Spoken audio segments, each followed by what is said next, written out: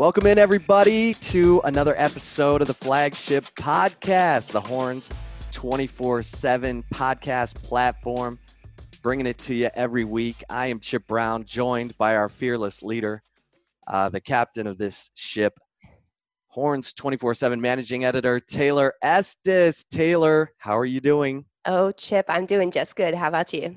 I mean, here we are in year 3 of the pandemic. It's Feels that way. oh my heavens. And yet, here we are in June, and we're going to wake up and Big 12 media days are going to be the next day. I mean, I've lost all track of time. It goes slow and then it goes fast. And I think we're all losing our minds is basically what I've come to realize. I think so too. I definitely agree. But there was some interesting news that came out yesterday. We are recording on Tuesday, so on Monday this week came out that the NCAA has almost a 6-week plan that they're implementing to bring players back into the practice regime and all of that. So I think that's a good sign, at least at this point. But it's kind of interesting right now, Chip, because we're seeing a lot of different reports about players returning to campus for voluntary workouts, and they're testing positive for coronavirus, even though a lot of them are asymptomatic. So I think it's really going to be interesting how this plays out, because we know in football, if a player has the flu, they still play.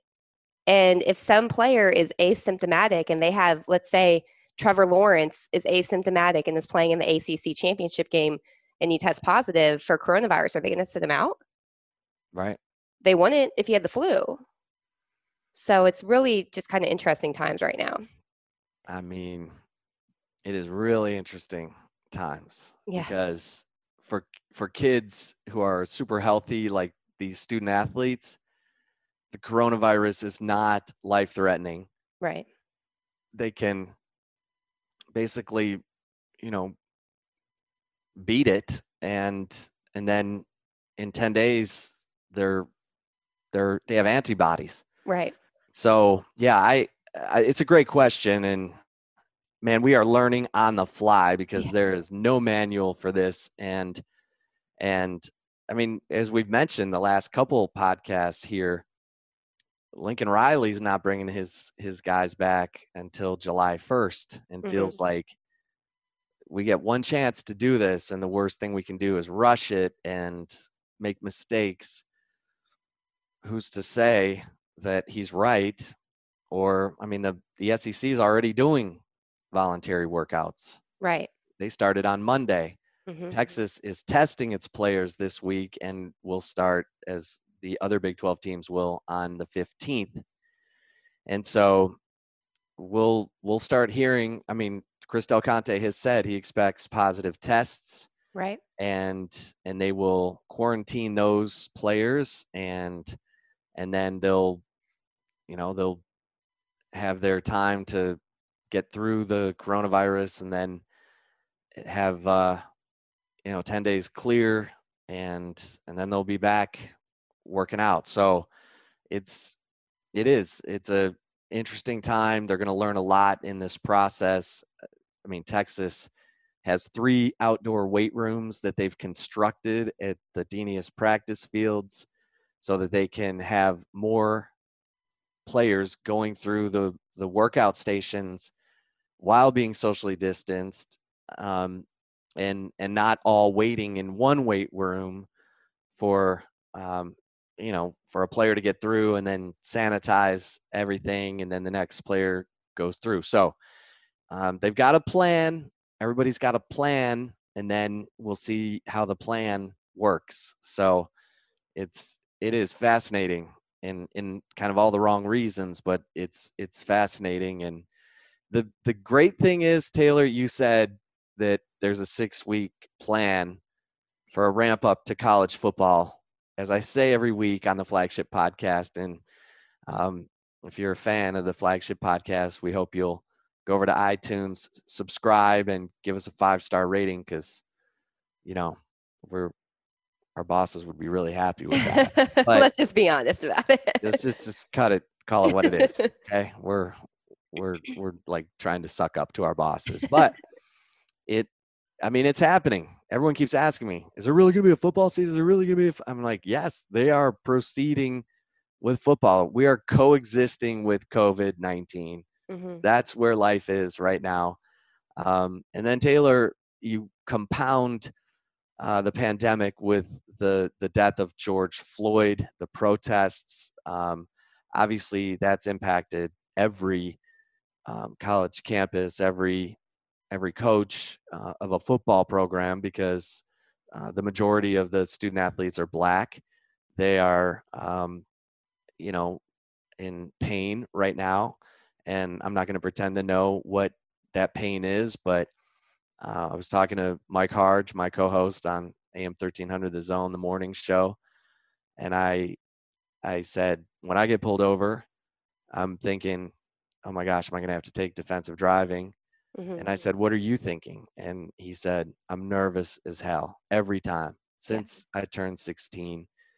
And he said, I should never have to worry when I get pulled over, am I going to see my daughter again? And that's real, Taylor. I mean, that it just breaks your heart. But that's where we are. And if it took George Floyd being slowly choked to death over 9 minutes in front of all of our eyes for all of us to wake up and realize we've got to do better, and our elected officials and our city leaders need to do a better job of making sure our police force is on point so that the good officers don't want to leave. I mean, that's what we're hearing in Minneapolis.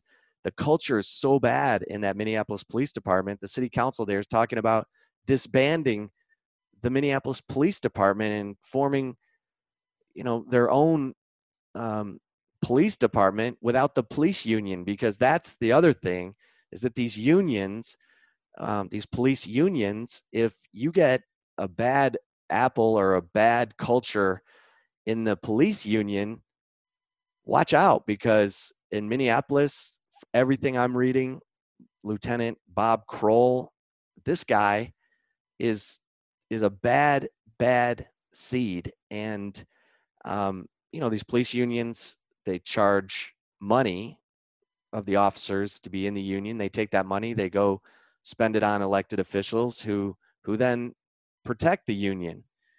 That's not how this thing should be working. It should be working where you have civilian oversight and there are checks and balances. I mean, there's no way that Derek Chauvin leaves his knee on George Floyd's neck for 9 minutes unless he feels like he's going to be protected. I Mm-hmm. mean, another officer said, hey, I think we should roll him onto his side. And he's like, no, we're good. What? I mean, there's in bystander video, everything. I mean, it's disturbing. I hope people are listening with their hearts right now, because look, Brennan Eagles he was the first. I don't know if he's the only. I think he might still be the only um, college football student athlete in FBS who said, I'm not playing this year. Mm-hmm. And with the way our society is, and in his post he made on social media, he made it very clear that the system is broken, and I don't want to be seen as just a football player. It's really troubling times, and everybody in the Texas football family is supporting Brennan, because look, there's no right or wrong way as to how to feel Mm-hmm. here. And people ask me, do you think he'll come around? I'm like, I don't know. I Right. don't know. He might not play this year. Yeah. And Taylor, you know this, the college football student athletes have never had more leverage than they have right now, Right. because they know now how important college football is to paying the bills of a college athletic department. Mm-hmm. You've got the pandemic where they could say, I don't feel safe, I'm not playing. Right. You've got all the social injustice going on, and that's causing players to come forward, former players especially, and say, you know what, this coach said racist remarks, or there was a racist culture. I mean, we're hearing that at Iowa with the strength coach, Chris Doyle, at Clemson. Dabo Swinney and an assistant coach are being asked questions about some language that they've used. It's an awakening happening right now, and I'm good with that. Mm-hmm. You know, some have compared it to 1968, and look, if it takes an awakening to bring about change and progress, then great. Let's Right. let's let's make sure George Floyd didn't die in vain, and let's come together. I mean, we're seeing it in the NFL. Roger Goodell has come out and said, "Hey, I'm with the players, and I'm not even talking to the owners. I'm with the players. We're not going to let, um, we're not going to let tweets from the White House divide us. Mm-hmm. We're going to be about the players." And so, I would imagine we could see widespread kneeling during the national anthem this year, or locking of arms or something, Right. in college football and in the NFL this year. And I think everyone would be good with it. So sorry, that was a really, long-winded, you know, ramble by me, but it's a really important time. I mean, I can't say it enough. I've done a lot of national radio shows, and people ask me about Brendan Eagles, and Tom Herman had some really powerful quotes this past week. It's an important time right now, and I know you feel that. Yeah, yeah, absolutely. And, I think a lot of people were a little surprised by Brennan Eagles coming out saying that he's not going to play another snap until there is some type of, until the racial injustice ends. And, that actually was something, and we reported this last week, but that's actually something that came up during Tom Herman's meeting with the players. Multiple sources confirmed a lot of the details of the meeting that Tom Herman spoke about last week on Colin Cowherd's show, that the meeting was supposed to be an hour-long meeting. It ended up being about 3 hours long, and Tom Herman gave the floor to the African-American players on his roster to speak openly, and he essentially told the white players to keep their mouths shut. And from what sources have told me, it got really contentious. A lot of the players went after Tom, too. This was not just a kumbaya moment and everyone loving on each other. This was a very heated and very emotional meeting. And that's why it went 3 times as long as what they had originally scheduled. But, I had heard from a few sources that a way that the players said that they could be felt or heard, their voices heard, if they boycott the season. And it was met with a lot of, backpedaling from a lot of the players saying, no, I'm not doing that. Like, there's no way. I heard, one defensive back was like, you guys do what you want to do, but I'm playing. You're not going to tell me I'm not playing the football season. So, it's kind of interesting. It's definitely interesting times, but you're right. The players have so much leverage right now, and that's probably a good thing, in today's society, that we're still having these talks about, racist people out there, especially public officials and first responders. I mean, it doesn't mean that every single one of them is, but the fact that it is 2020 and this is still an issue and no real change has really been brought about over the last however many decades. And now, I think we're finally, hopefully, it's time for people like you and me, Chip. We're both white, and we don't know what it's like for any of these athletes, any African Americans, any people of color, of any race, of what type of injustice that they've faced in their lives. And so now it's time for us to listen. It's not for us to say what we think needs to happen. It's about us keeping our mouth shut, kind of what Tom told the white players, you don't talk. Let's hear what everyone else has to say. Yeah, no, it's and then obviously the players and Tom Herman, some of the coaches, marched with members of APD from DKR to the Capitol, and there were some powerful things said Mm-hmm. from Jeremy Bohannon, one of the Austin police officers, Caden Stearns.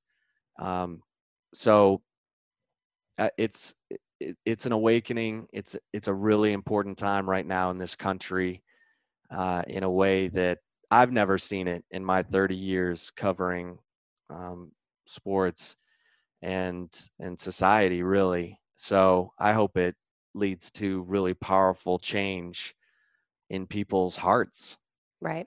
period. And then hopefully it's it's such a multi-layered situation. I've kind of zeroed in on the police aspect of it because my 12-year-old daughter said, "Dad, all this protesting and everything is happening because of the actions of one man, the man who put his knee on George Floyd's neck." And she's right and she's wrong.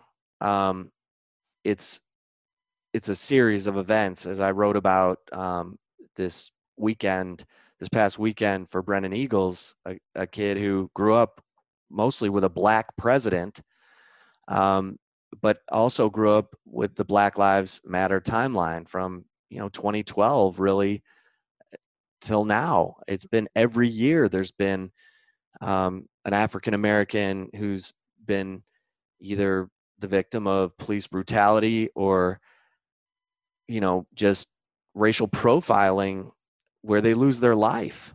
Mm-hmm. And this has got to stop. And so with that, we will move on to the football portion of the flagship.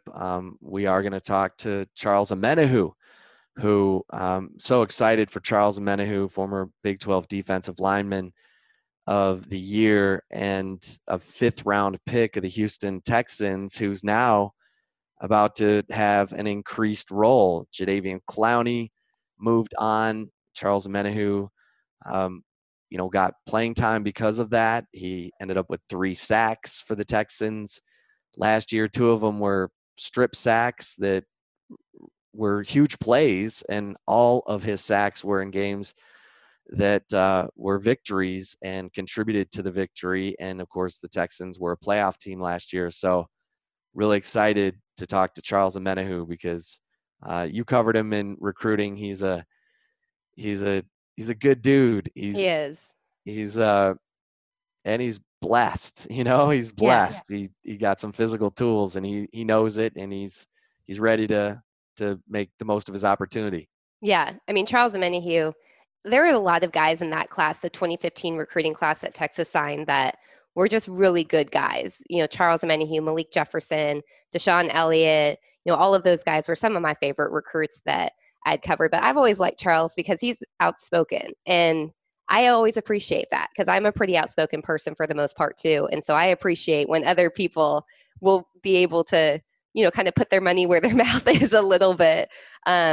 So, I'm really excited to have Charles Omenihu join the show. So with that, Chip, let's bring in our very special guest, one of our favorite former Texas football players, Charles Omenihu. Joined now by Charles Omenihu. I mean, Big 12 Defensive Lineman of the Year at Texas, and then gets drafted by the Houston Texans. And what was it, Charles? Your first play in an NFL game was a strip sack? I think my second play, I believe, first or second play, one of the two, was talk about impact. Immediate impact, right? That's what they're looking for when a rookie comes in. But definitely maybe not when a 5th round pick comes in, but definitely like a guy that's on this stuff and so like how I was and came in, wanted to learn, and came in trying to gain the respect of the guys on the team. So I figured, well, let me do it quickly while I'm on this field. And, oh yeah, I mean, here you are. You're on the team with J.J. Watt, Whitney Mercilus, and how much of, I mean, now be honest, this strip sack that happens on the second play of your NFL career, was it some great move that you learned from, Watt or Mercilus, or what was it? It was basically just a long arm with power. That was kind of the scouting report on the guy that I was going against in that particular tackle. And I just was like, you know what, my length is what got me here, my length and explosiveness off the ball. So might as well use it. What was your arm length at the combine? I think 36 and a half. 36 and a half. longest since 2013. Yeah, baby, 36 and a half. That'll get it done. Obviously it's a difficult time for a lot of reasons, Charles. And before we get into all the, stuff about, the Texans and your time at Texas, obviously we've got a pandemic going on, and then, George Floyd is murdered in front of all of us. And it's just been a devastating time. I mean, I don't just put it into context, the way you see it. I see it as another example of injustice and downright disrespect, and just a lack of care for people of color, Black men in America, and I just see it as just a repeated action that people have gone away with, and even if it's on camera or not. But I think at this time and this instance, I think people have literally had enough. I think the words that have been used a lot were tired, exhausted, worn out, fed up. I'm pissed. People are tired. I'm mad, but like I have to really center my emotions and understand the platform I have to figure that I am in Austin and figure I want to be in Houston. I got to center and find a resolution, and not put fuel onto the fire. Even though that's what I really want to do, but I know I can't do that. That's not the smart thing to do. That's not the thing that, as somebody as a recognizable face in the state of Texas, needs to be doing. So I see it as a huge issue. It's been an issue for 400 years. Probably 350 of those years it hasn't been documented, but now it is. And I think people are starting to figure out that the police force thinks they can get away with things because of their badge. And me, I think that badge is just a cover-up for who they really are, to be honest with you. But I just think it just has to stop one way or the other. Whether it's who's in power in office and the branch below the president, or if it's from the people showing that, we've had enough of this and we're going to express it whether you like it or not, whether you think it's good or not. So that's where I'm at. I was on another kind of deal like this on Instagram, speaking on the same things earlier today, and I was just saying, like, I feel like I said, I feel like police thinks they can get away with it, and I feel like even though it took too long for those four murderers, I won't even call them police officers, murderers, to get put in jail. I think the EMT people got to be put in jail too, because they came in there and he still had a knee on his neck. The EMT person was checking his pulse, like, bro, are you dumb? Like, he had a knee on his neck. So I think the whole system, those people that have badges on them, I think they abuse the power that they're given, and they know that there isn't a lot of ramifications that can come from it. But if things change to where you do such like that, then you get the same kind of results. So you kill somebody, you die. Yeah. One way or the other. You got to give a consequence that somebody's going to think about, because obviously the body camera's in enough. Right. Yeah, no, it's on the radio show here in Austin, I've been talking about, we've got to get at the police force, whether it's the union, the police union chiefs, or the police chief, the elected officials. We've got to do a better job of finding those officers who've shown excessive force tendencies, because even the good cops don't want those guys with them. They don't want to go on a 911 call with that guy who's easily triggered or has some history of showing this excessive force. And it's horrible. And I hope people listen with their hearts right now, because this is about humanity. I mean, exactly. Avoid the ignorant comments, like we've heard. Oh my gosh. Guys that are in the same position as me, but have higher notoriety throughout the world. We've heard several ignorant comments, and I just say it to that: one, they're ignorant, and two, they're very their thought process is very self-centered and selfish. That's how I kind of see it, and I hope with these kind of conversations, people understand that you got to take a step back and really understand why the people are the way they are. And that's what I did. I went to a protest yesterday, just to understand. I understand, but I want to see it from right there on the front line. Like, how do these people feel that aren't in the same position as me? Because when I get pulled over, am I terrified of police? I don't like police. I don't. People say there's good cops, there's bad cops. I can't. There's no sign on the cop's head for me to know if you're good or bad. Right. I automatically assume that you think you can abuse your power, so I don't like you. But whenever I start telling, like once they figure out I'm a professional athlete or they like the accolades I gained at UT, things simmer down. But that's not the same thing for one of my homeboys. It's not the same thing. Like, so one of my homeboys in the league, it's not the same. It's not treated the same. There's levels to this, and there shouldn't be. Right. It should be level playing field for everybody, no matter your skin color. Right. I was talking to Mike Harge, my co-host, and I said, it's different for me when I get pulled over by the police and than it is for you. And I said, how are you when you get pulled over by the police? He said, I'm nervous as hell. And Mike's a tough guy, played 13 years pro baseball. And he said, I've felt that way from the moment I started driving and every single time since. And that it can't be that way. And I just hope people will listen. I appreciate you sharing your thoughts with us about that, Charles, because I know it's just a lot. You're trying to get going here in your second year in the NFL after, like we said, immediate impact. You had 3 sacks last year, all in victories, 2 of them strip sacks, and on a playoff team, and now they're ready to give you more responsibility. Just talk about what you learned in year 1 and where you want it to go from here. What I learned in year 1 really was just that it's different. First of all, it's different. My technique, I had to improve myself as an athlete, my body, just how I am physically, because I think mentally I'm there. Honestly, I think mentally I'm at a high professional level where I study film. I break down the guys that I go against. I remember when I was telling the younger guys before I left, I told them, like, the starting 5 offensive linemen, I got notes on all 5 of them how to beat them, just by watching every game beforehand and just seeing what defeats them and what doesn't, and whatever defeats them, do I have that in my arsenal?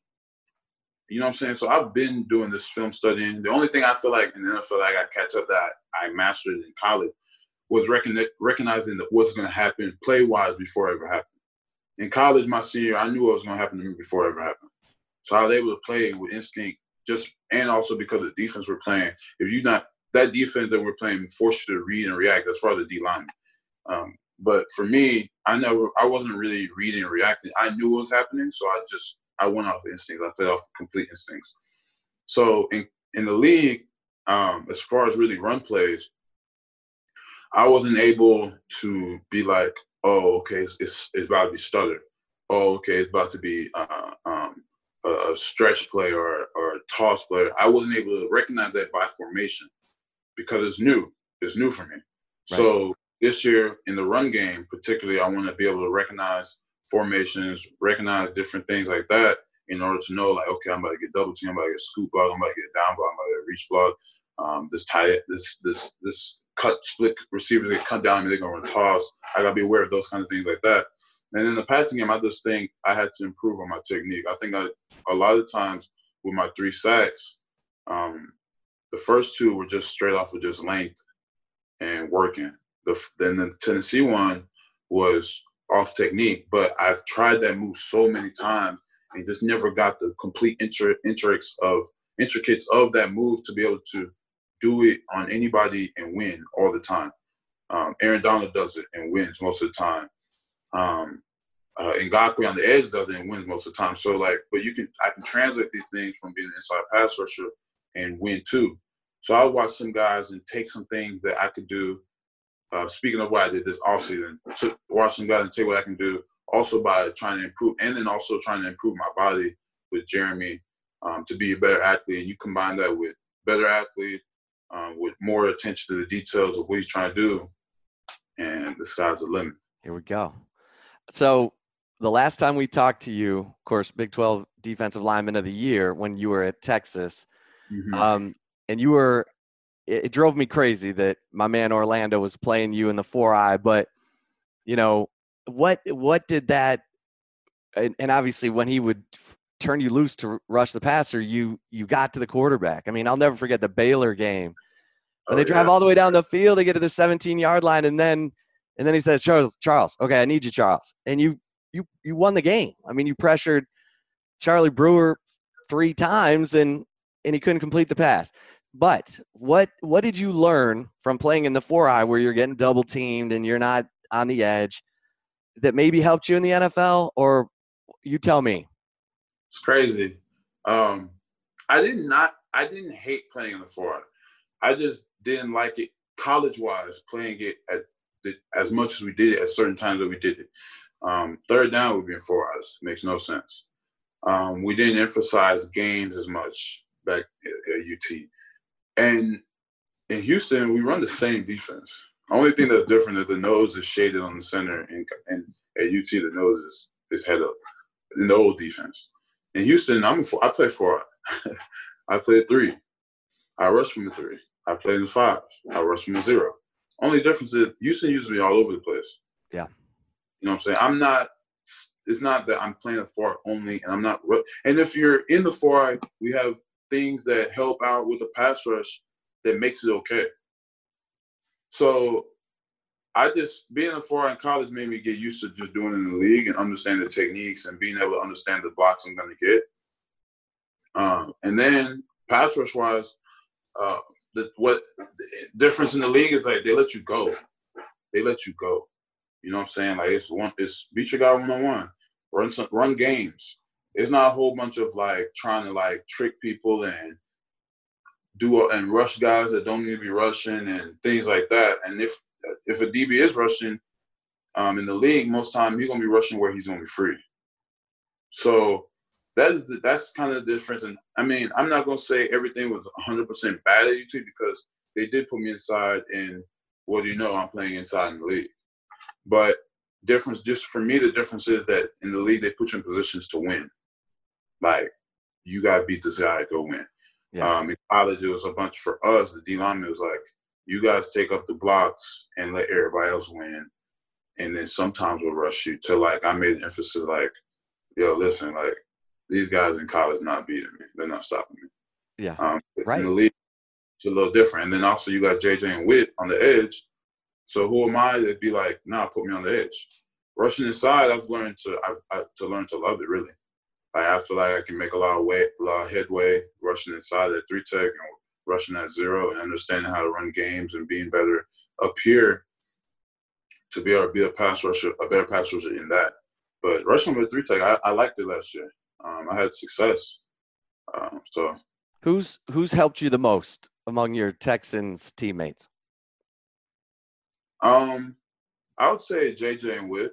JJ a lot this offseason has really helped me.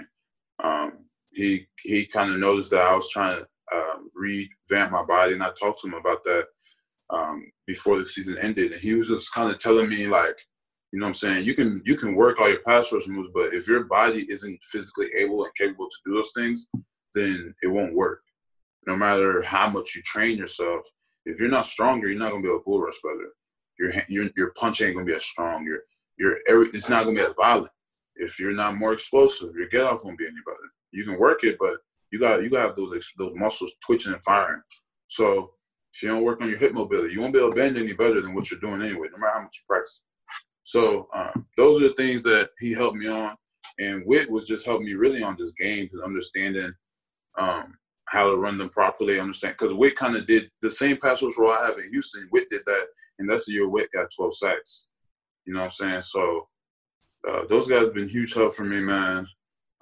DeMarcus Ware as well. That's what I'm going to work with in Dallas next week. Be in Dallas for a couple of weeks working with DeMarcus Ware to finalize and fine tune those with the new body that I think I've created for myself. Now understand how to use it in the pass rush moves that I think are going to beat guys. How'd that come about? The DeMarcus Ware connection. So PFF posted that I had the most pressures by any interior defensive lineman in my draft class. And he saw that and he hit me up and asked me like, yo, if you want to, you know what I'm saying, get right, I'm here. And I've talked to DeMarcus Ware previously at Von Miller's Pass Rush Summit that he had a couple months after I got drafted. I went to that and I talked to him there, and just like talking to him and understanding like, dude, this dude has a lot of knowledge. Like, it's crazy, honestly. That's awesome. I mean, the fact that he reached out to you, saw that, I mean, that's pretty cool right there. Yeah, I mean, it's just a product of you do what you need to do. People like guys that are going to see that you have potential and want to help you. And I didn't even know that I had the most pressures at any interior D lineman in my draft class. So that made me feel good, but also just made it seem like those pressures can be turned into sacks. Well, and I heard that you reached out to Colin Johnson right away after he went in the 5th round. Mm-hmm. And you had advice for him. What did you tell him? As soon as I saw Colin, I was watching. I solely only watched day 3 just to see where Colin was gonna go, because I feel like Colin had the same kind of journey I did. Colin Jr., people were listing him as a 1st round pick, and the end of the junior into going to the senior, injuries derail things. People trying when somebody has you slotted so high, they're ready to pick you down. You feel what I'm saying? And if you give them any reason, they'll do it. So when I kind of figured that Colin wasn't going to go in the 1st, 2nd, or 3rd round, I reached out to him and told him, listen, bro, like, it doesn't matter where you get drafted, bro. It only matters what you do when you get there. I use myself as an example. Like, listen, like, everybody and their mother knew I should have been drafted in the first 3 rounds. Anybody that just had – if you had no idea about football and just watched my senior year and the whole process, you would probably have bet your whole life savings I was going the first 3 rounds. I didn't. It's okay. And I told Colin, like, yo, same thing for me, bro. You got to channel whatever energy that you felt after the fact that you got called. Like, once you get called, you're happy. Like, it don't matter where you go. But after the fact, you start thinking, like, damn, all these dudes went ahead of me. And it bothers me. Like, it really, really bothers me. So when you work, you just think about how many guys went ahead of you and how much, if we're being real, like, the money that you thought you were going to get, you didn't get. So how do you get that back? You have to play well. The organization has to think you're a good you're a team guy, you're a hard worker, you're a guy that's going to come in and do it and learn. So if you care that much about being overlooked, you'll channel all that energy into that work, and the product is going to be a player that is hungry, humble, but ready to go and ready to snap at anybody and show their worth. Are you in touch with anyone else who's still at Texas? Joseph Ossai. Yeah. Tell me what you think about him and what do you like about him? Well, you know what I'm saying? I kept it real with Joseph all throughout the year about how when the opportunity he had to rush, how he had to be better. Because Joseph has all the physical tools, all of them. Joseph athletically is a 1st round pick. Now, athleticism can get you so far, and it can get you it can make you a 1st round pick. But when you're an edge guy, you have to show that you can be the guy consistently with that athleticism and sack the quarterback, and that's all that matters. So last year, he wasn't given those opportunities for whatever God knows why. He wasn't given those opportunities to rush. The only time he was is what they won, Alamo Bowl? Yeah, against Utah. Yeah, you've seen a disruptive, just a disruptive force. I was actually annoyed because I never got 3 sacks in the game. I came close. Baylor game. Yep. Kansas State. I came close several times to getting 3 of them, but I never did it, and he did. And he had 6 or 7 tackles. Like, it just was ridiculous numbers. And I told him, listen, bro, if you want to be drafted in the 1st round, just do that again. Do that multiple times in a year, and there's nothing that will stop this man from being a 1st round pick. And he just taught. I lead him. I help him throughout this process of understanding, one, what it takes to dominate at the college level, but then also what the NFL is looking for is in terms of his specific position. Yeah, he had 6 tackles for loss in that game, and that almost got our buddy Tim Crowder's school record, which is 7 tackles for loss in a single game. And it's interesting. I think I'm right in saying this. You worked with Tim Crowder a little bit when you were in Austin, and Joseph has too. How did my man Tim Crowder help you? Tim definitely helped me with like my hands. Tim definitely helped me with just like understanding, like, listen, like there might be a long drive, and you're gonna have to your hands have to be consistent in those long drives. So he would work us, man, and it's always good work with Tim. Tim is a guy that played the position, so he understands. So a lot of knowledge from him and that I got while working with him. What when you look back now on your time at Texas, Charles, what stands out? What do you feel like was the I guess the best and the worst part of it? What stands out? The best was definitely that Sugar Bowl win. Coming in as an underdog in that kind of prime time setting, and the team doing what they need to do and physically dominating Georgia.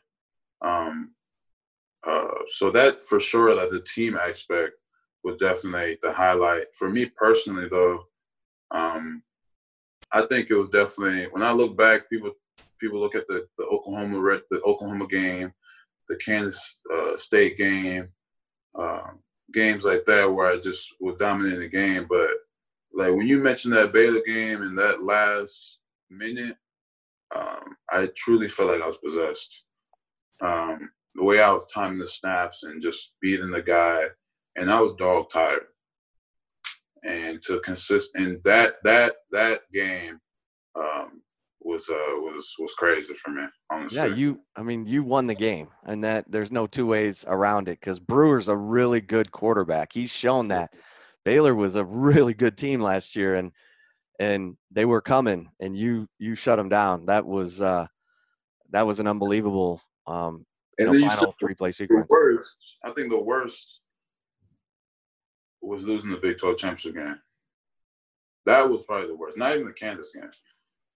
Being that close to being being the Sugar Bowl champion is great, but like that's a bowl game. To say that you won your conference is something that goes down everywhere in your school, and that probably was the worst feeling. I mean, because I had stomach virus that game. The whole game had stomach virus. Still got a sack, but had stomach virus, and being that close to winning and just losing, that was probably the worst.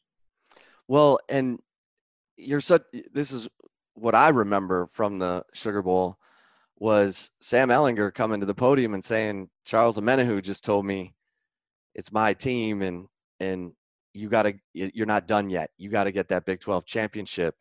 And, you, Roy Miller, our guys, I think, are some of the more underrated leaders who've come through Texas in the last decade or more, honestly. But, talk about that. When you said that to Sam, and now here's Texas, 4-year quarterback, 16 starters back, Joseph Ossai leading the defense. This is the year that I sort of pointed to because you had all that experience coming together. Give me your thoughts on the Longhorns and what you think they can do. For me, I'm interested in seeing how the defense is. I think you got to look at like the teams that have been consistently good. Alabama, Ohio State. Unfortunately, I got to say Georgia's been consistently good. Unfortunately, I got to say Oklahoma's been consistently good. Clemson. You look at those teams, you look at them up front, offensive line and defensive line, except Oklahoma. Oklahoma's defensive line is not who I'm pointing at. But those other teams, up front, they're dominant. that's what's to me. That's what's going to be.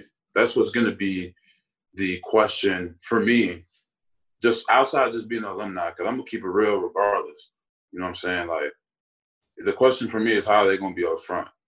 Are they gotta come out there and be physically imposing guys and look at the opponent and be like, we're gonna squeeze the life out of you all day and let you know that we're doing it all day.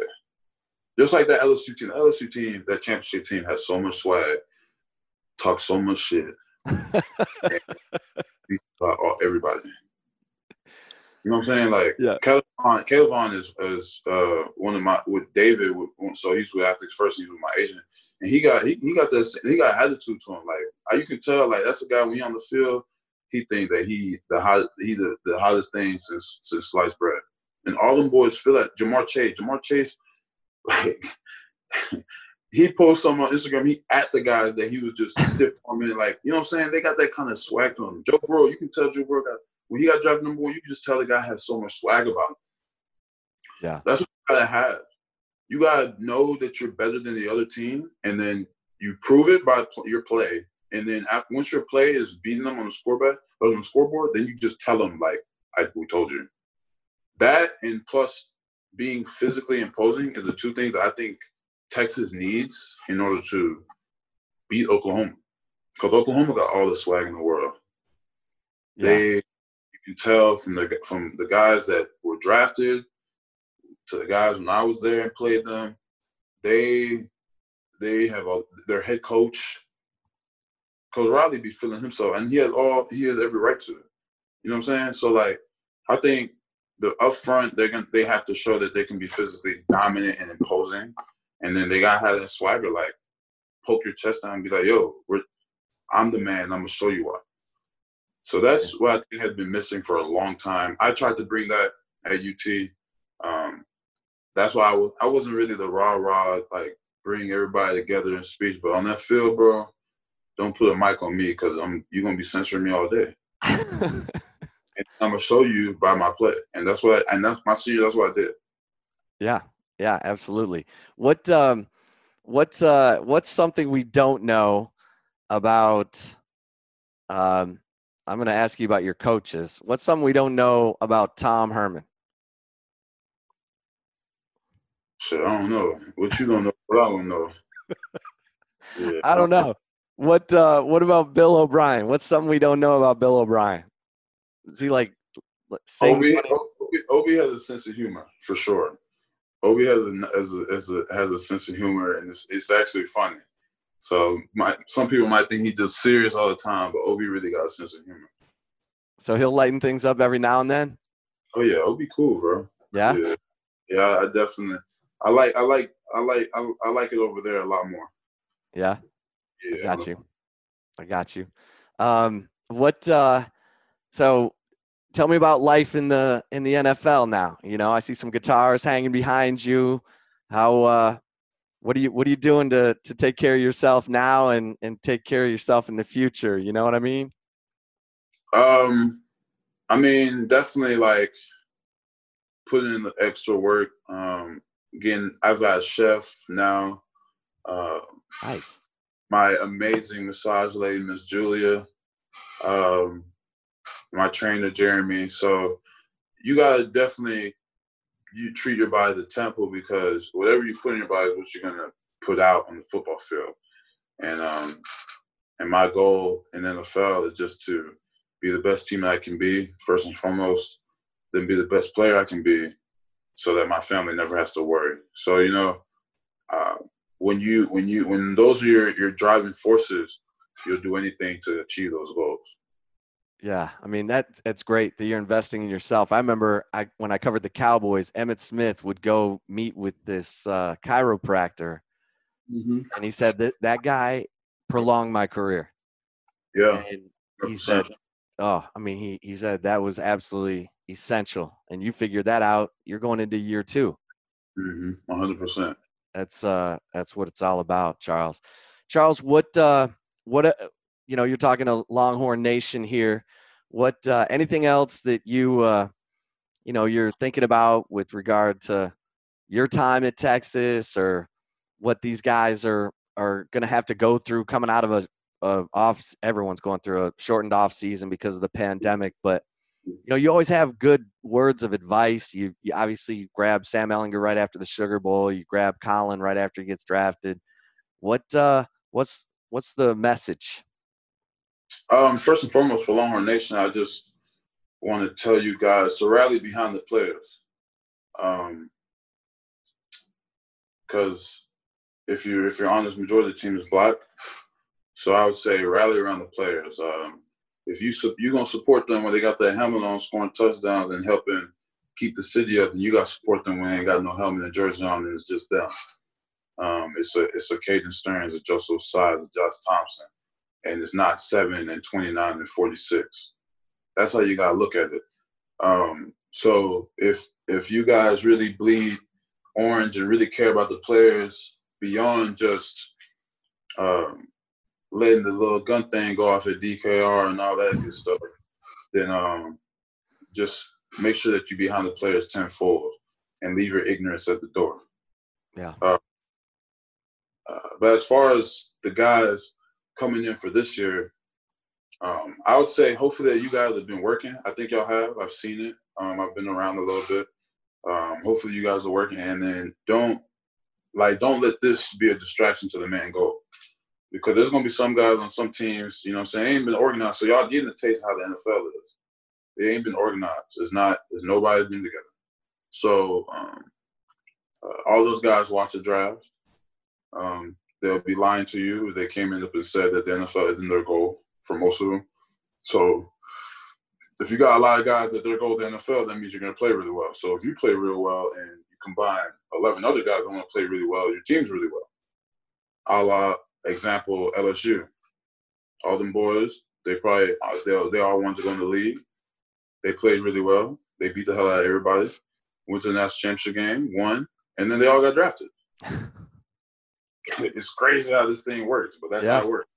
Yep. You know what I'm saying? And the coaches backed all of them, I guarantee it, on making those dreams come true. So I'm also speaking to the coaches at UT too. What do you like about Sam Ehlinger? He definitely leads by example.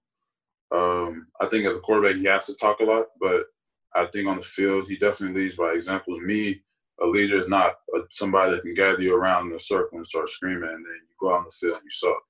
A leader is somebody that, you know what I'm saying, shows by example, does what they need to do, plays. And that's how I think I see as a leader. An athlete that I look up to as a leader is LeBron James. And LeBron James comes on the court and he balls like crazy, boy. So when you do that, you have room to speak. And I think that's what Sam does. And I feel like the guys respect him. So he needs to rally everybody and do that. You know what I'm saying? And have a Heisman-like season. Well, last thing, what's it like playing with Deshaun Watson? Hey, D4 my boy. Deshaun's a wizard, bro. Things I've never seen in my life, even that. And Deshaun got the swag too. Deshaun is also a guy, like, even though Deshaun, like, we got the same age, and Deshaun like 3-4 years older than me. So, but I look up to Deshaun just like, damn, I want to be like that too. You know what I'm saying? Like, got the swag, got the persona, but on the field, you're a monster. He's a guy that everybody in the league respects. And I'm glad that I'm able to surround myself around a lot of the guys that are like that. But yeah, Charles, dude, he don't do a lot of talking, bro. He goes out there and balls. He does a lot of doing. Yeah. Well, listen, we're cheering you on, man. You're a great dude. I'm so happy to see you having success. I know you're going to work your butt off to have more, and let's stay in touch. All right. 100%. I appreciate you. Appreciate Taylor being on. Anytime you guys want to speak and we can get things rocking. Hey, you're the best. We'll talk soon. There he is, Charles Omenihu, getting it done for the Houston Texans, baby. And the flagship podcast rolls on. Always great to hear from our guy, Charles Omenihu. We really appreciate him joining our podcast this week. And Chip, I thought something that was pretty cool to hear him say about the NFL draft. He was expecting to go much higher than the 5th round, where he was picked up by the Houston Texans. And another Texas player, Colin Johnson, was in a similar situation this year. And it was kind of interesting to hear Charles talk about his conversation with Colin after he was drafted by the Jacksonville Jaguars, to just kind of be like, listen, this is, you got in. Now it's time to really prove yourself. And I thought that was a really interesting and really cool thing of Charles to do for one of his former teammates.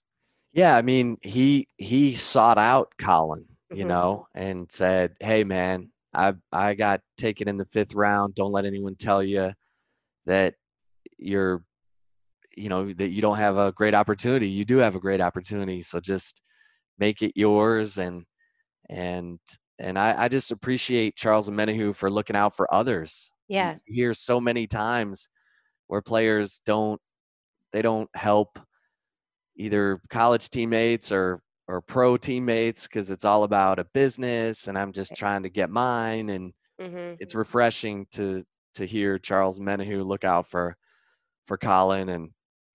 And Charles is a guy who really um, appreciates. You can tell he appreciates the help he's getting from J.J. Watt and Whitney Merciless and with the Texans. So, man, I'm cheering for Charles Omenihu. This guy, he bit his tongue quite a bit at Texas, Taylor, when he was playing in that 4-eye, Hmm. and then when they turned him loose, like in that Baylor game that he talked about, when I asked him what was your highlight at Texas, and he said that Baylor game Yeah. where they barely hung on to win at home. Charlie Brewer had 3 shots from the 17 into the end zone in the final minute, and Charles Omenihu got the pressure on every play, Hmm. and just he said I was possessed, and Yeah. Texas fans will remember that. Hmm. And he didn't get a chance to really rush the passer until they were backs against the wall in their own red zone. So the guy's got talent. He's got gifts, physical gifts, 36.5-inch arms. Woo! Yeah. And he's making the most of it now. So I'm real excited to see what he does with the Texans. And his position coach, Anthony Weaver, is now the defensive coordinator for the Texans. So he feels good about this. He feels good about where things are headed in this under the new leadership of Anthony Weaver as the defensive coordinator. Right. It's crazy to think 36.5-inch arms. I mean, I have really long legs and my inseam's like 35.5. So his arm is an inch longer than what my inseam is of my legs. And I have long legs. Like, that's not a normal inseam. That's crazy. Yeah. Absolutely crazy. Well, and he Well, talks about that long arm rush where he's, holding the offensive lineman away from him and his body's at an angle where the offensive lineman can't get hands on him. right. And he's starting to perfect that move, and then he's got to add others to it, counters off of it, and I mean he's got a great opportunity Hmm. to learn from some really great players and carve out a role for himself. I mean, DJ Reader, who just left the Texans in free agency, was a 5th round pick out of Clemson and is now getting paid, I think, $15 million a year by the Cincinnati Bengals, and so the Texans drafted Ross Blacklock from TCU to replace Reader, and now Charles is trying to help him. Right. So it's gonna be fun. There's some Big 12 flavor now on that Texans defensive line. Right. Yeah, for sure. All right, Chip. Well, let's go to our weekly segment, our Love It or Leave It segment. I have some statements I'm going to pose to you. So you got to tell me if you love it or leave it. So you ready to go? Love it or leave it. Let's go. All right. All right. So the first one is love it or leave it. People are sleeping on Texas running back Keontae Ingram. Yeah, I love this. I think the Texas running back room is going to be really good this year. Hmm. And that's even with Jordan Whittington leaving that room. I mean, Right. Jordan Whittington was my guy last year. I had him as the leading rusher on the team. The That's how kiss much of I death strikes believe. again. Oh, great. Kiss of death. Here we go. But, you know, you got Keontae Ingram, you got Rashawn Johnson, who's one of the best stories from a sheer willpower, just desire, drive, won't take no for an answer. Team Has player. team player, and has the respect of his teammates. I mean, how could you not? Just the way he runs the ball and how he attacks everything.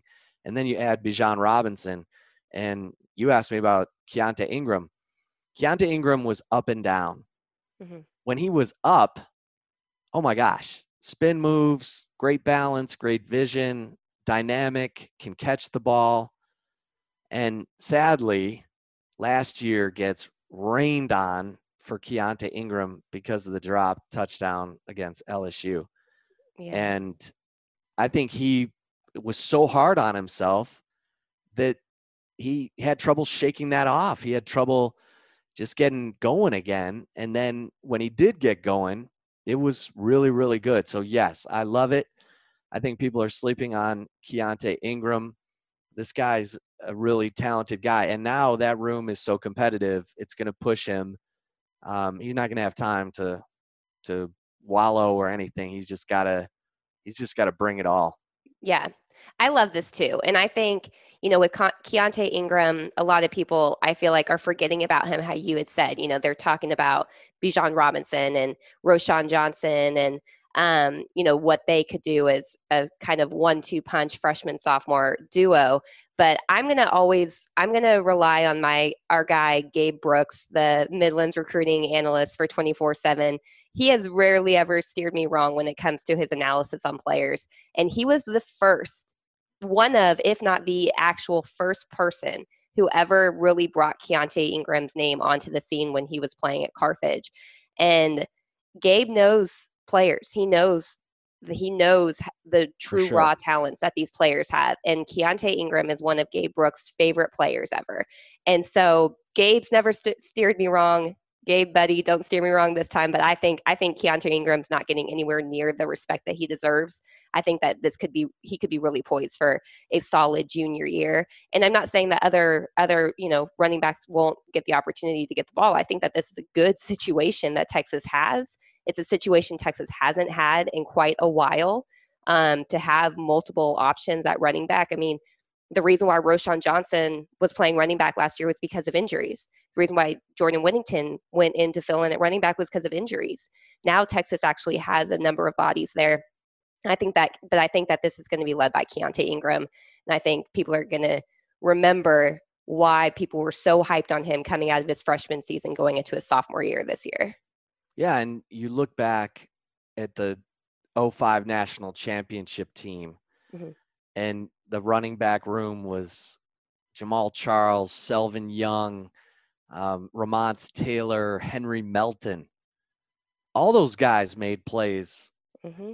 in that season that were critical. Right. And there was enough to go around. Mm-hmm. I mean, even in the national championship game, Selvin Young scored on the knee down touchdown. Ramonce Taylor scored a touchdown that game. Jamal Charles had crazy runs in that game. So you can never have enough talented running backs because you're going to need them all. Yeah, absolutely. Especially if you play in a league like the Big 12 where you're on the field for 80 snaps a game or more. I mean, yeah, you need. And these guys can catch it. Yeah. And that's a big deal in Tom Herman's offense now being commanded by Mike Yurcich, Mm-hmm. the wild man.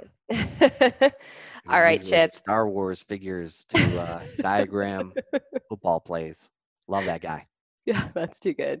Should we call him Mike Vader? Mike Vader. Let's go. I've never seen Star Wars, so I don't know. Luke Skywalker. We'll call him Mike Skywalker here. He's a good one, right? So you've never seen Star Wars? I've never seen Star Wars. Not one. People. Not the originals, not the new ones. I know. My brothers basically wanted to send me whenever I brought that up. Yeah. I think you'd be fine just seeing the original 3. Yeah. All the other stuff, I know people are going to be like, what? No. But those 3 with Jar Jar Binks, oh, God. I'll never get those hours back. Those were terrible. Yeah.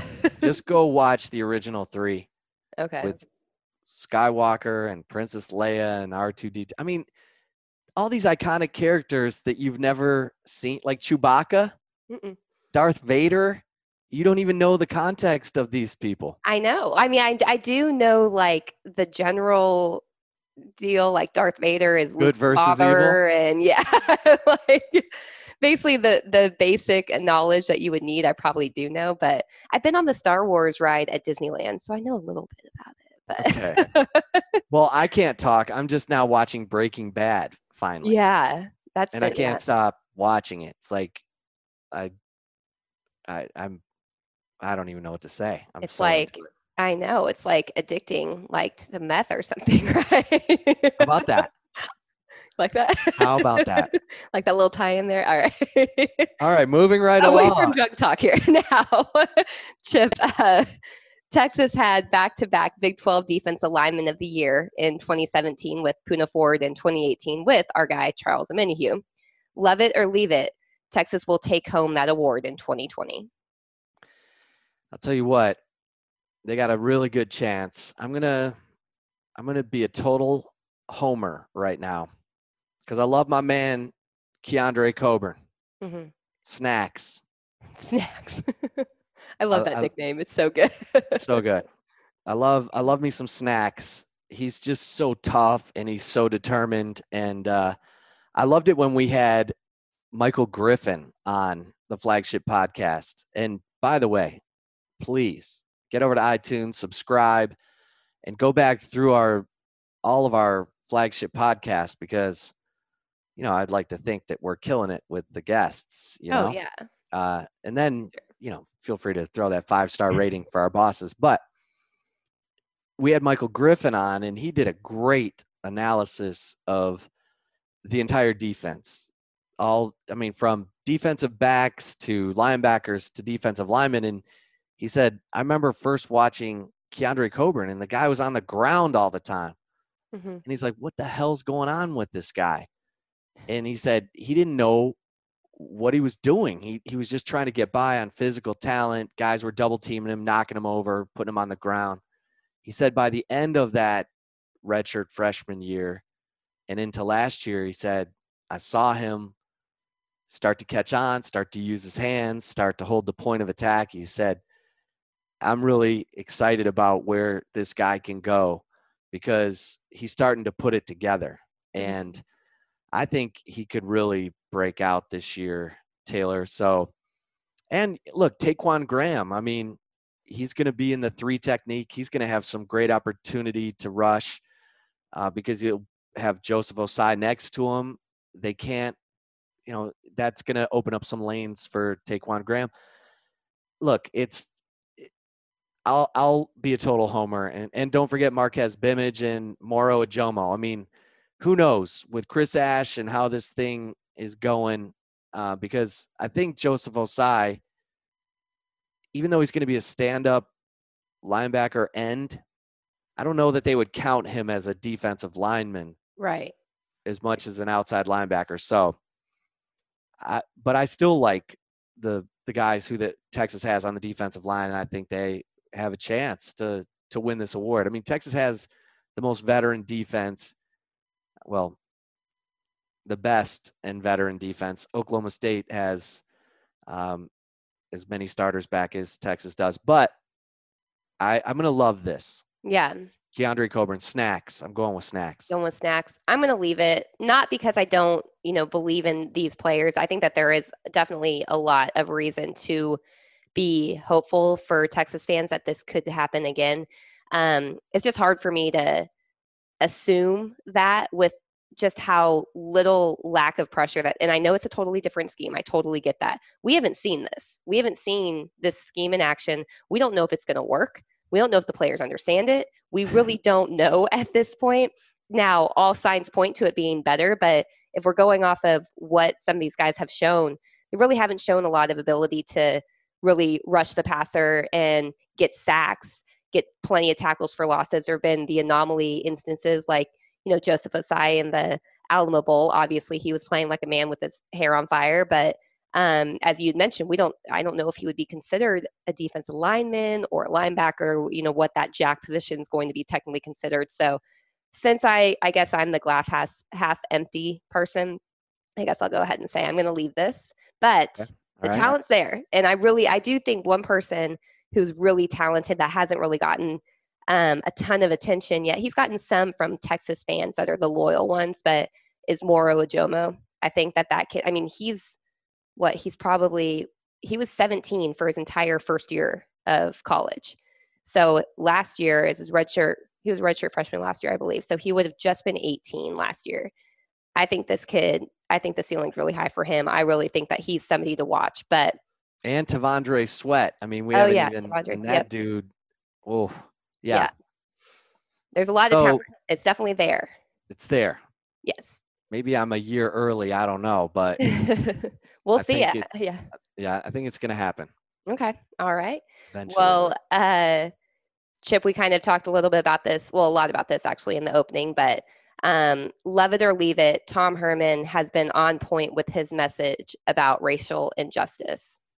I think this is I'm going to love this because Tom Herman, I feel like came out quickly and said, hey,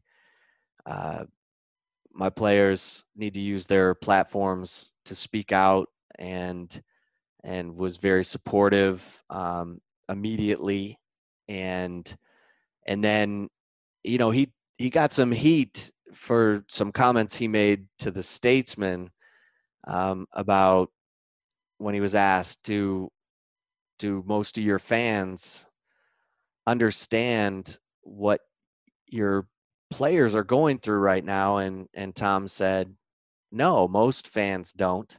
Mm-hmm. And went on to say, and I think he was talking about fans in general, but Texas fans probably took it personally when he said they're going to cheer when they score touchdowns or get sacks, and they're going to hug their buddy, but are they going to let them date their daughter? Are they going to hire them into their companies? Because fans need to see these young men as young men, mm-hmm. not just football players. And I think it's powerful because I do think that, look, there are a lot of rabid fans. I'm a college football junkie. Do I want to see Brennan Eagles play football this fall? I do, if he wants to play football this fall. If he doesn't, and he feels like there's a greater good or bigger statement that can be made, then he should do that. Right. But these guys are going through a lot right now. And don't forget, Taylor, they've been at home. Mm-hmm. They're not on campus. They're not in the hustle and bustle of football and school and getting up and doing an early workout and then going to class and then trying to get a nap and then getting more schoolwork in and whatever, meetings. They're at home. They're in their communities where they're hearing directly from their communities and having real conversations about what's going on here. And so I think that's a good thing. Right. And then now that they're coming back on campus, as they are this week, getting tested, as we talked about, getting for COVID-19, getting ready for these voluntary workouts starting on the 15th, then they can come together and talk again amongst their teammates, their other family, and hopefully start to process this together, and then we'll see where it all lands. But I do think I'm going to love this because I think Tom Herman's had a really, really good off season, if that's fair to say. I mean, I think doing all the interviews that he did with us at Horns 24/7 and others, showing a side of himself other than just those football press conferences, because I don't think those press conferences do him a great service. He's got a lot of personality, and he's shown it this offseason. And then he's also shown heart. Yeah. I don't know if he's had some metamorphosis where he's like matured as a coach and become more appreciative of his players. I've heard people say Tom needs to spend more time with his players. He needs to let go of the offense and go spend time in the dining hall with his players and ask them how they're doing, ask them what's on their mind, how's their girlfriend, how's life. Yeah, not ignore them when he sees them. Right, not ignore them or try to be the crazy-eyed drill sergeant and, keep the edge in the program all the time. It's a fine line. It's a balance. And I always say, you may not like the way Tom Herman talks in press conferences, but his teams are tough. They play teams close. Even when they're totally unprepared, like I thought they were against Oklahoma last year, they still kept that thing within a touchdown. So, but they also play teams close that they should not play close to. So let's hello, Kansas. They play up and down to their level far is what Tom Herman has shown. Right. And so let's see. Man, we got a lot to look forward to, Taylor. I know that. Yeah. College football, please, Lord have mercy. Please make sure we have some college football. And then, we get to see a lot in terms of how these coaches and players come together, and in light of everything, it's got a chance to be really powerful, no matter what. Yeah. And I agree. I'm going to love this as well. I think Tom is doing what he has to do. You can't be a college football coach and the leader of young men making $6 million a year and not understanding the injustices that they have faced because of things like the color of their skin. And if you can't see why that is important, then you should not be a coach. And so I think it is important that Tom has acknowledged this, but now it's about walking the walk too. You can't just sit there and say these comments and then all of a sudden go back to your drill sergeant ways and not relate to your players once the game starts. I mean, that's when he needs to show it even more so, in the locker room, behind closed doors, when cameras aren't around, when there are not reporters transcribing every single word that he's, that's coming out of his mouth.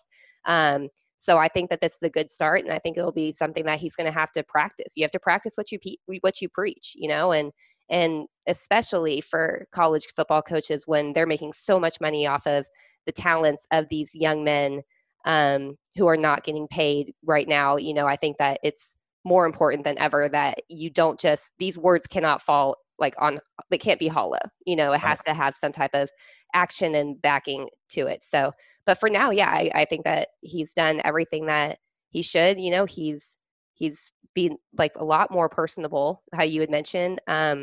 We in the media, we don't see a very personable side of Tom very often. Right. Some of the first instances of meeting with Tom were not very positive. But, I think that this is hopefully an awakening for him in a lot of different ways. Right. Right. And I think, when you strip it all down, these players are listening to every word. Yeah. And as we mentioned earlier, there are some in some other programs that are coming forward now and saying, this culture or this coach said this, and they're paying attention to every word right now. So Right. You're right. You got to walk it. Yeah. You can have a tough culture without being a jerk. Right. Without being inhumane. Yeah, exactly. And without, degrading people or anything like that. That's possible. It is possible. Yep. And so now you're going to have to see it, I think. All right, Chip. So the final Love It or Leave It, it's going to be a little bit of a fun one since we've all been quarantined for so long. I think a lot of people have been playing a lot of games. And this question was was suggested by Chip. So I want to hear the reasoning behind this. But Chip, love it or leave it, Yahtzee is better than Uno. You know what? I'm going to leave this, and I'm going to say Uno is better. And I'm going to up the ante a little bit, Taylor. I'm going to say Uno Flip is even better than Uno. What's Uno Flip? So Uno Flip, go to your grocery store, go to the toy aisle, Okay. and get Uno Flip, because Uno Flip has +5 cards on the other side of the normal Uno cards, and it gets crazy. So, and they have a card that makes you draw until you get a certain color. You make your opponent draw until, they get a certain color, and it's game changer. Yeah. So I'm all about Uno. My son, my 17-year-old son, and I have been playing Uno Flip like crazy. So I'm gonna leave Yahtzee and love Uno, especially Uno Flip. There you go. Taylor, I know you're a big, game, aficionado. I see your Instagram. You're like, everything from darts to beer pong champion. You got trophies for I'm great at bar games, basically. Yeah, you're the bar games champ. So give it to me. I was going to say, can we make Uno Flip a drinking game? Because that might be fun. Yeah, because Taylor would give her the trophy. Yeah. If you have to force me to drink, I'm going to beat you because I do not like drinking a lot. Right. She's going to make you drink. Yes, exactly. I'm going to love this just because I love Yahtzee. I've always loved Yahtzee. I mean, even like when my parents will come and visit, the one thing my mom always loves doing with me is playing Yahtzee. So it's kind of like a family thing that we've done for so many years. So I'm going to love this. But I mean, is it weird if I buy Uno Flip without kids? Sometimes when we buy games, No. Is this strange? Yeah, you you and your husband will spend hours. Yeah. Just going back and forth. Yeah. No, Okay. It's great.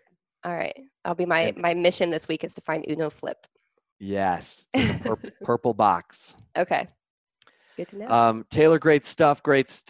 Another fun week here and an important week. A lot of meaningful conversation, but fun to talk to Charles Omenihu. Really appreciate him getting on with us and subscribe to the flagship podcast. Everybody's doing it, so join the herd and give us that 5-star rating. Just for our bosses, just cause. And then if you're not a member at Horns 24/7. Make sure you get that annual membership so that you're getting access to all the VIP content on all the team sites in the 24/7 Sports Network, all the best analysts. I mean, I'm so proud of the 24/7 Sports Network and the way that we're growing and the vision of Shannon Terry and of course our man Bobby Burton, the Godfather. You and I've worked for all the team sites, it seems, and this is the best vision. This is the best long-term, customer-friendly, site that I think we've ever been on. So, really, really fun, exciting times, and we know that you're probably subscribed to a couple team sites. Just make sure that Horns 24/7 is one of those. Yes. And if you haven't seen 24/7 Social Distance series over on the YouTube page, absolutely go over and check that out. I mean, we've had Tom Herman on our show. They've uploaded that to the YouTube page. We had Chris Del Conte, but Matthew McConaughey joined it. I mean, pretty much every major, Nick Saban, pretty much every single Power 5 head coach out there has been a part of this. And it's an unbelievable initiative that 24/7 started. So definitely go check that out too. Yeah, no, it's great stuff. And until next week, everybody stay safe and keep the faith. And we'll be right back here on the Flagship Podcast. For Taylor Estes, I'm Chip Brown.